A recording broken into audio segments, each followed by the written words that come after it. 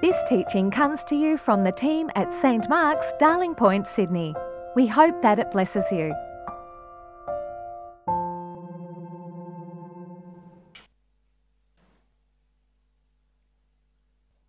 Well, our first reading this morning comes from the Gospel of Luke, chapter 11, verses 37 to 46. When Jesus had finished speaking, a Pharisee invited him to eat with him. So he went in and reclined at the table. But the Pharisee was surprised when he noticed that Jesus did not first wash before the meal. Then the Lord said to him, "Now then, you Pharisees clean the outside of the cup and the dish, but inside you are full of greed and wickedness. You foolish people, did not the one who made the outside make the inside also? But now, as for what is inside you, be generous to the poor, and everything will be clean for you.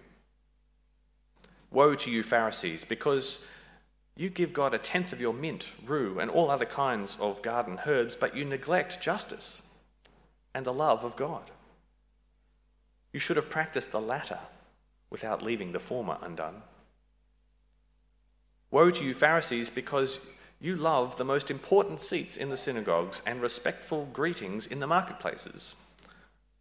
Woe to you, because you are like unmarked graves, which people walk over without knowing it." One of the experts in the law answered him, "Teacher, when you say these things, you insult us also." Jesus replied, "And you experts in the law, woe to you, because you load people down with burdens they can hardly carry, and you yourselves will not lift one finger to help them. Hear the word of the Lord. Thanks be to God." I'm now going to invite two of the Cranbrook School captains, Jordan Baggs of Rawson House and Angus Heyman from Street House, to come and share the second reading with us.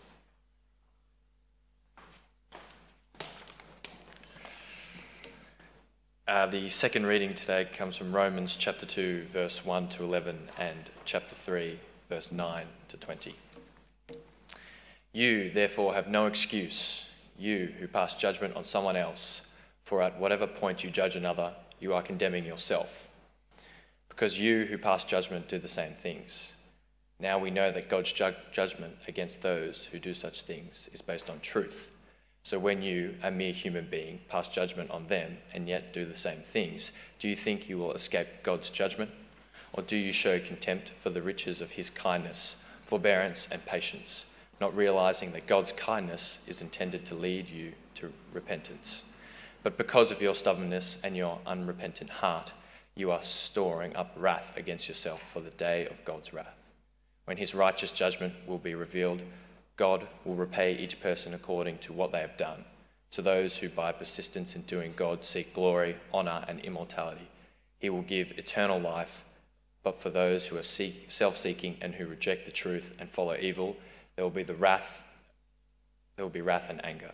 There will be trouble and distress for every human being who does evil, first for the Jew, then for the Gentile, but glory, honour and peace for everyone who does good, first the Jew, then for the Gentile.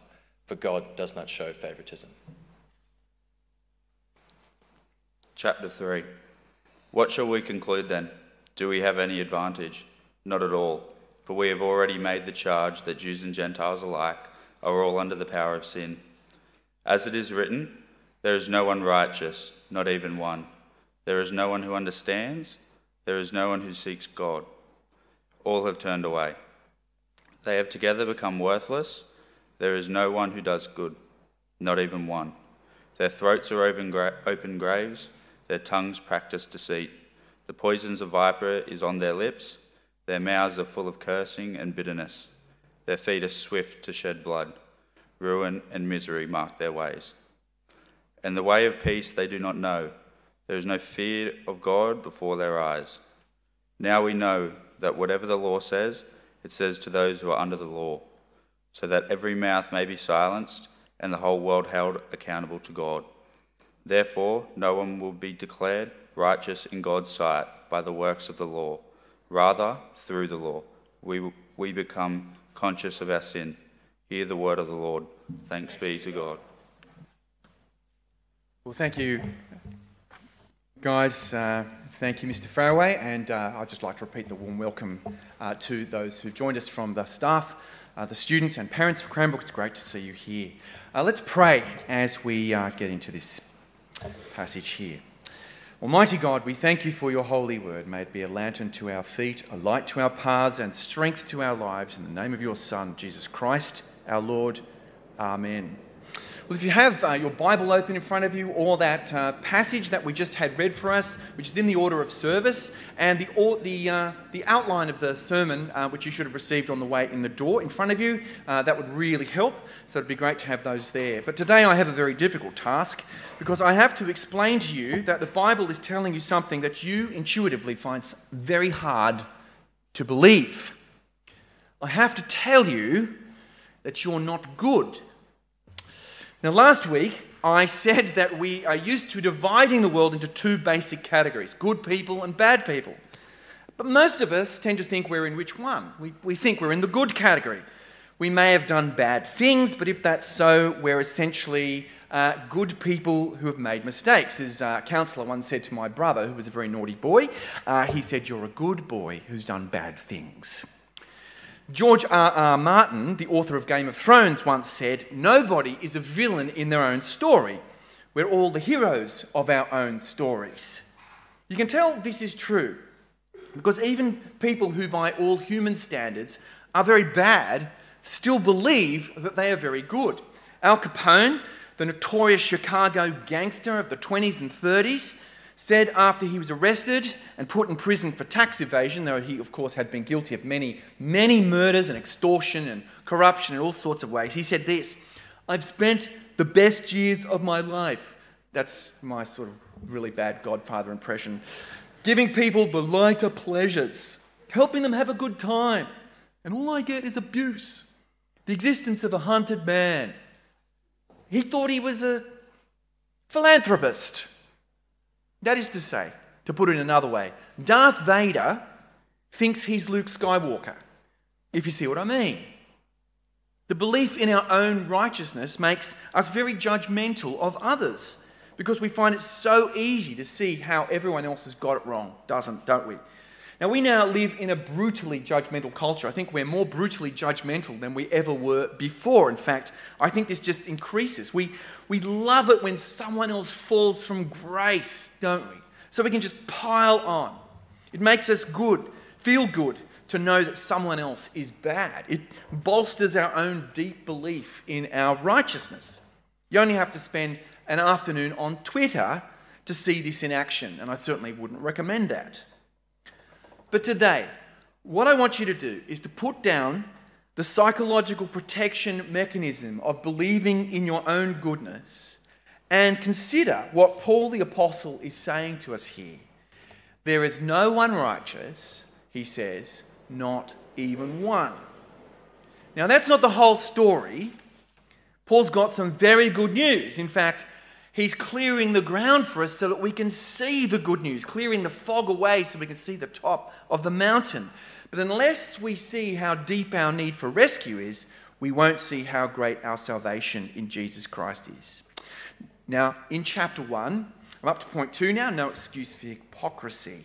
In chapter 1, as we saw last week, Paul casts his eye over human civilization. All he can see is the catastrophic results of the rejection of the true God. God has been cancelled by human beings. He's been no-platformed, censored, if you will. The truth about him has been suppressed, and people have instead exchanged worship of him for worship of the false gods that we've concocted from our own imaginations. And God, what's his response? He's given us what we want. He's given us the freedom that we seek. We want to run our own lives our own way without him. Fine, says God. See how it goes then. And how has it gone?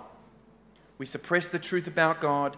We exchange worship of him for worship of idols that we prefer, and he gives us over to our own mess. But there would have been people sitting in Paul's audience who had been sitting there all the while nodding. Yes, that's right. Sock it to them, Paul. You tell them. You tell them that they're really awful, those people out there, beyond the pale, a cesspit of humanity, disgraceful in every regard. Lucky I'm not part of that. Chapter 1 is them, but it's not us. Now, this would have been seen in Paul's first audience as a division along racial lines. Paul imagines that the Jewish members of the church in Rome were those in particular who did not think of themselves as addressed in that first chapter of Romans. Now, this is how Paul, a Jewish man himself, had thought before he met Christ. After all, he said, the Jews had the law of God. They were the chosen people of God, the precious possession of God. They had the sign of circumcision that marked them out from other nations like a spiritual tattoo. But here's the shock for them. It's the shock for us as well. Paul turns the they into a you. You thought there were two categories, says Paul, but there is only one. This is what he says in verse 1 of chapter 2. You, therefore, have no excuse, you who pass judgment on someone else, for at whatever point you judge another, you are condemning yourself, because you who pass judgment do the same things. If anyone had been in self-congratulation mode, forget about it. You're not exempt from the verdict against humanity here. Is it not the case that you do the same things yourself? Now, a sad fact of history is that over the past 2 millennia, many non-Jewish Christians have twisted Paul's words around here and used them to bolster their own sense of smugness and hypocrisy by seeing their Jewish neighbours as the bad guys. And this is warped beyond belief. One of the most absurd things is that Christians would be anti-Semitic. But ironically, it's a sad illustration of Paul's point. It's why we need to feel the force of the switch from the they of chapter 1 to the you here in chapter 2. Yes, you means you. If you're feeling morally superior to anyone else, forget it. As Paul says in verses 2 and 3, don't you know that God judges in truth? And so, do you imagine that you will escape? Since the fruit of your rebellion against God is that fruit is in your life as well. If God is kind to you, if life goes well for you, it's not because you are righteously deserving, somehow better than others, but so that you get the message of God's kindness and turn to Him.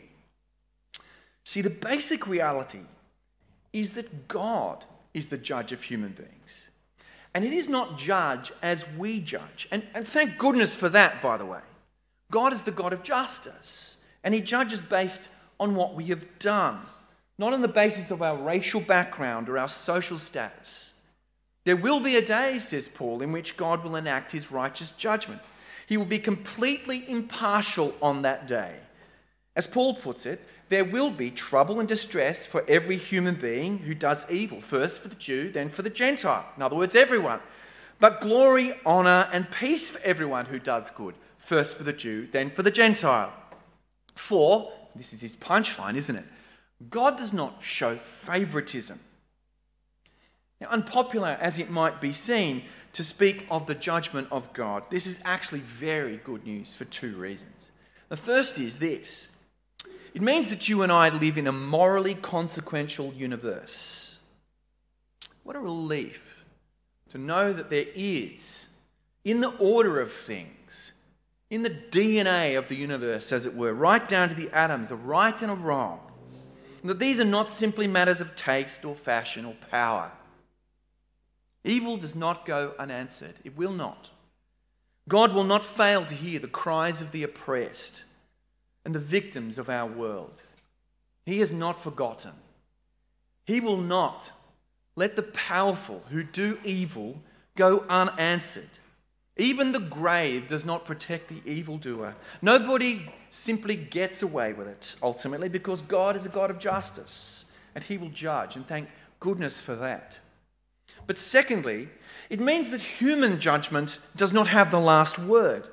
Now, our judgments are full of favouritisms and partialities. We always favour our own.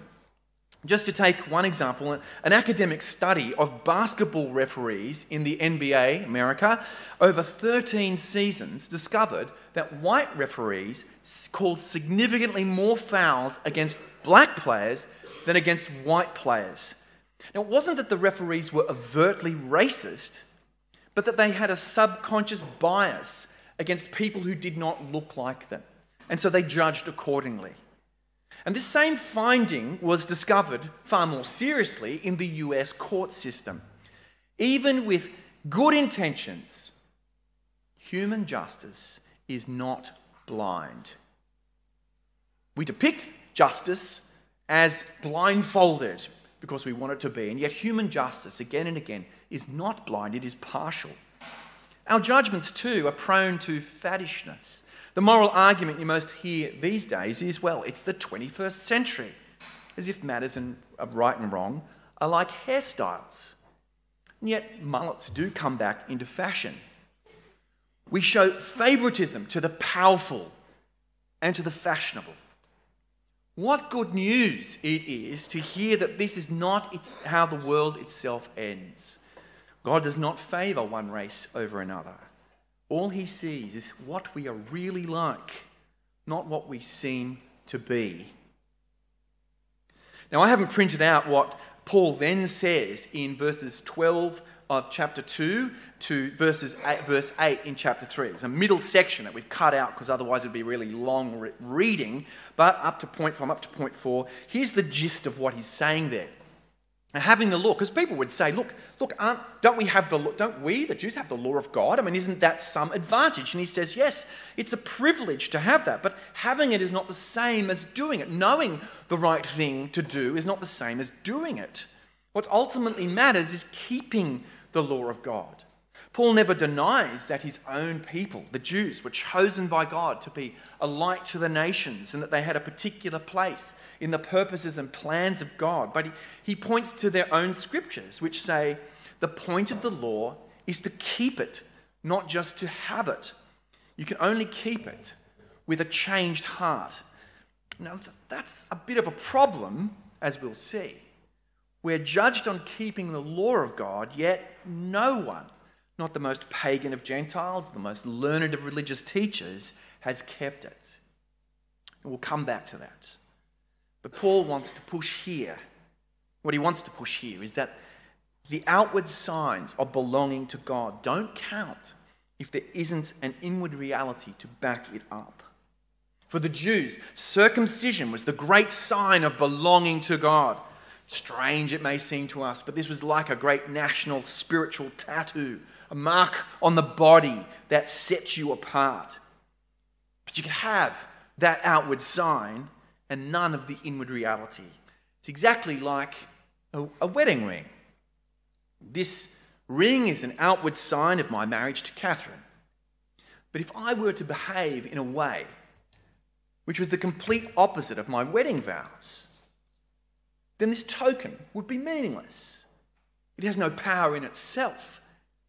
Worse, it would be an outright lie. Likewise, you can have all the outward signs of belonging to God. You can be christened an Anglican even. You can go to an Anglican school. You can memorize the Lord's Prayer. You can wear a cross around your neck. You can dress in religious clothing and call yourself reverend. You can have a fish sticker on your car. And yet these are empty if there's no inward spiritual reality. Paul says, a person is not a Jewish person who is one only outwardly, nor is circumcision merely outward and physical. No, a person is a Jew who is one inwardly. And circumcision is circumcision of the heart by the Spirit, not by the written code. To quote the motto, a familiar motto to the boys who are here, you have to be, not just seem to be. Sorry, I've forgotten the Latin. The only question then is anyone actually righteous? Well, so what's the bottom line then? We move to verse 9 of chapter 3. Well, here it is in verse 9. He says, we've already made the charge that Jews and Gentiles alike are all under the power of sin.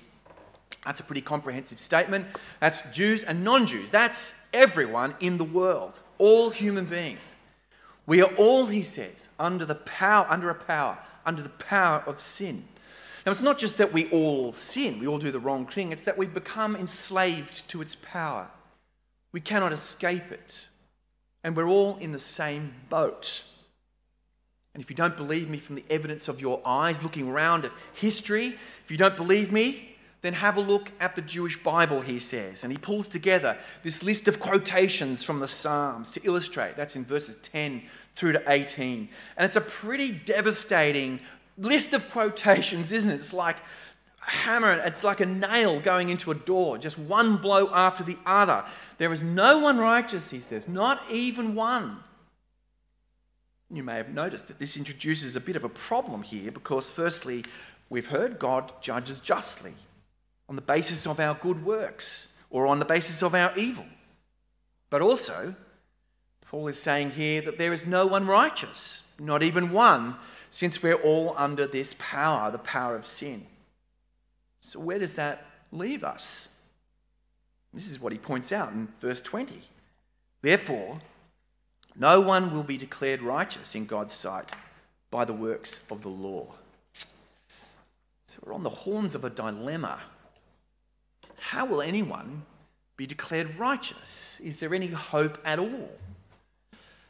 Now, I get, by the way, that you may not accept one or both of these propositions. First of all, you may not think there is a divine judgment of any kind. You can't imagine that God would be like that. And that really, it's up to us to decide what is right and wrong. And perhaps maybe that's because for you God doesn't exist. Or maybe it's because you don't think God really cares that much about what human beings do. Secondly, you may not accept that we're all in the same boat. You may think that this judgment is too absolute, too harsh, too pessimistic. You may still believe there are good people over here and bad people over there. But can I urge you to give some thought to this? Do we live in a world of moral consequences, or is it just a brutally unfair place? And is it not the case that human beings, all of us, are flawed?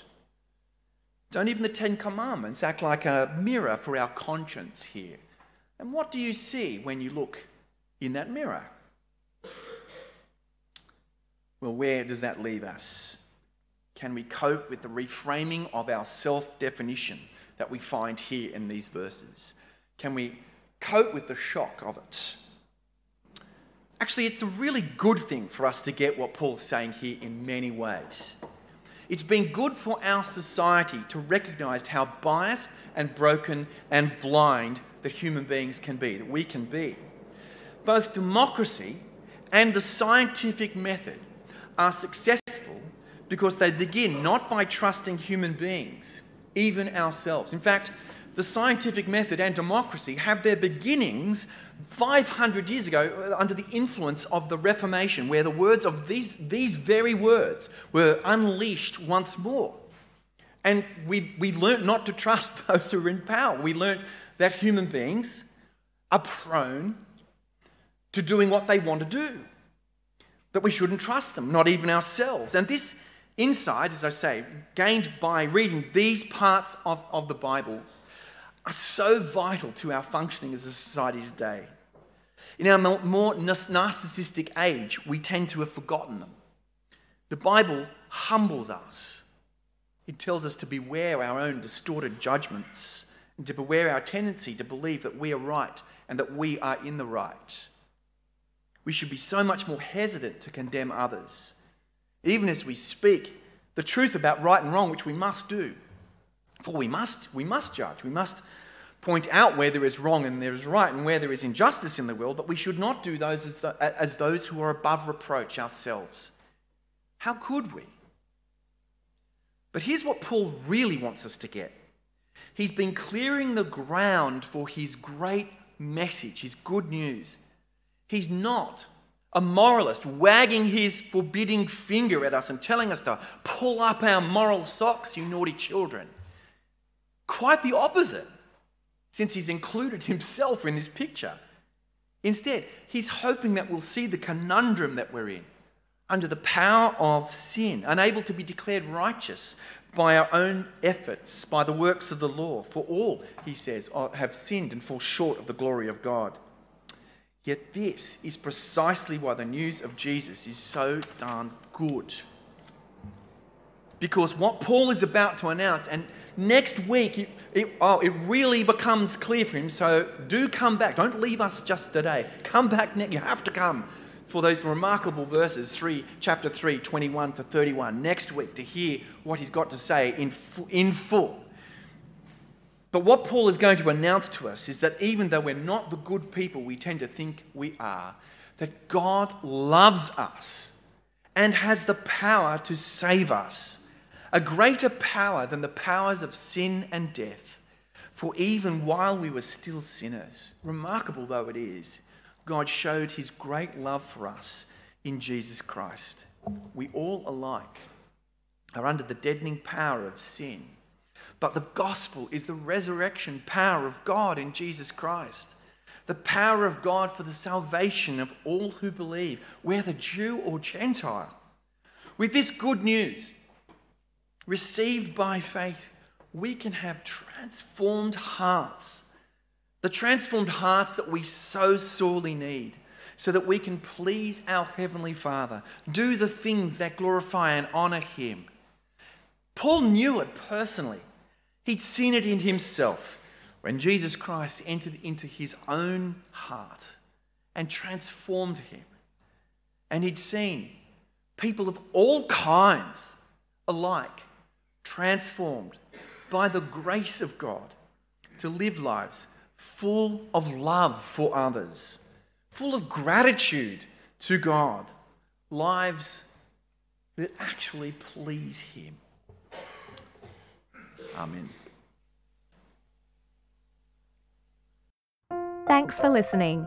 Please visit our website at www.stmarksdp.org to subscribe to our new episodes, browse more resources, and find more information about the community of St. Mark's.